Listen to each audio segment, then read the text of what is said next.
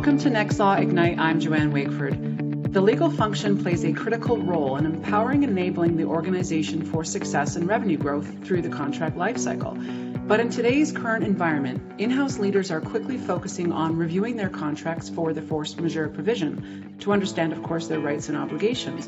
But for some, that means quickly trying to get their arms around those contracts. Where are they? How many? With whom?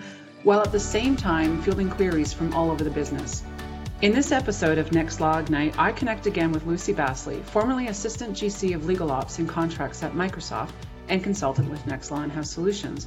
Lucy conceived and managed the global contracting operation for Microsoft for more than 20,000 purchasing agreements annually across more than 100 countries.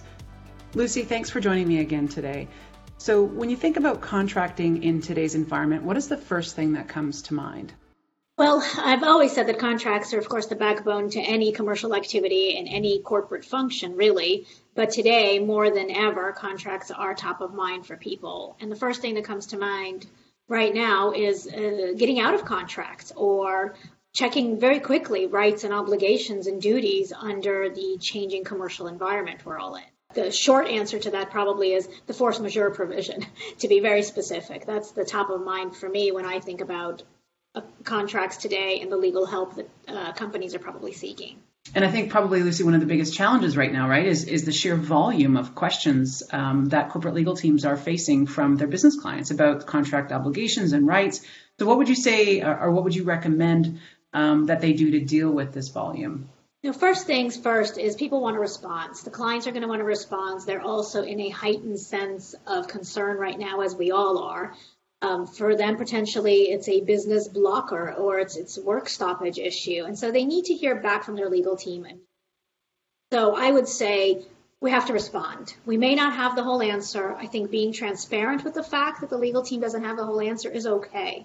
But putting some sort of a placeholder and saying, we are looking into it. We are aware that these are the top concerns right now. And we'll get back to you within and give an estimated amount of time. That would be my best suggestion right now. Give them some sense of, A, we've got your back, we're looking into this, and B, you will hear from us, and give them some expectations.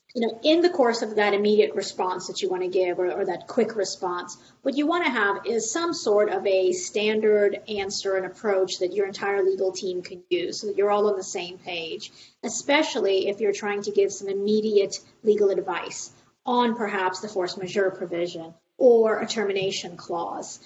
If you're pretty certain that that is going to be the question that's going to come up over and over again, have some response that you can use that is going to be common across the legal team in a way that provides somewhat of a satisfying answer to the client that you are looking into it and gives them at least a baseline of understanding of that legal term. So it may not be the full answer by any means, but it could provide them with some guidance on what the intention is of your standard contracting template, perhaps. No, that makes sense. But how can a legal team provide a standard answer when there are so many variations across contracts and relationships with their contracting counterparties? I think the most important thing is, again, to give the assurances that A, you're looking into it, but B, your documents are structured already in a way that has this intention to protect the company by preparing a provision in a certain way, using specific language. So I would provide some basic education, really, or some basic, insights into what the intention is of your standard provision, assuming and hoping that the standard provision is the one that was in fact utilized in this particular contract. This is where we would anticipate our position to be. Having said that, then reserve, of course, the right to look in deeper into the particular contract that's the subject of the question. There's still so much volume. Is there anything in-house counsel can do to enable the business to be more self-sufficient right now? Yeah, that's a great question because it's still a matter of volume right now and just keeping up with the answers, even with the best intention and the best laid plans that we just discussed. This is definitely an opportunity to create some frequently asked questions. Not too many, not too detailed. We don't want to overwhelm the client, but it's a great opportunity to use an internal website if you already have one established. It's a great opportunity to use an automated response from your email, or at least even to have some FAQs that you can put into your signature line in your email, or that you can copy and paste into an email response. And again, share that with the legal team so everybody has access to it. But I'm sure that by now, even a few weeks, of more than a month into this situation we found ourselves, we already have some idea of the kind of questions that will be coming to us. Certainly documenting those and having them readily available is a great place to start. Well, what is an example of a standard answer then, Lucy, that the business would find both satisfying and useful? I think in order to make sure, again, you're serving the client in an effective way while trying to be efficient, I think a standard answer could be something along the lines of, typically in our contracts, we always ensure to include a provision that protects our company in such events that we're facing today. Having, of course, the insight that we have now and realizing that this is truly an unprecedented situation in today's climate and environment, we will have to do a little bit of a deeper research into the actual impacts in the contract that you're asking us about. But we have a very strong inclination that we will end up in this sort of position, and then describe the position a little. So you need to give people enough to know that this is being taken seriously, and you're not, you're really not giving them kind of an it depends answer, and we're not sure, and we have to look back, and we'll get to you, at some point. That is what corporate legal teams are kind of often accused of, which is always unfortunate.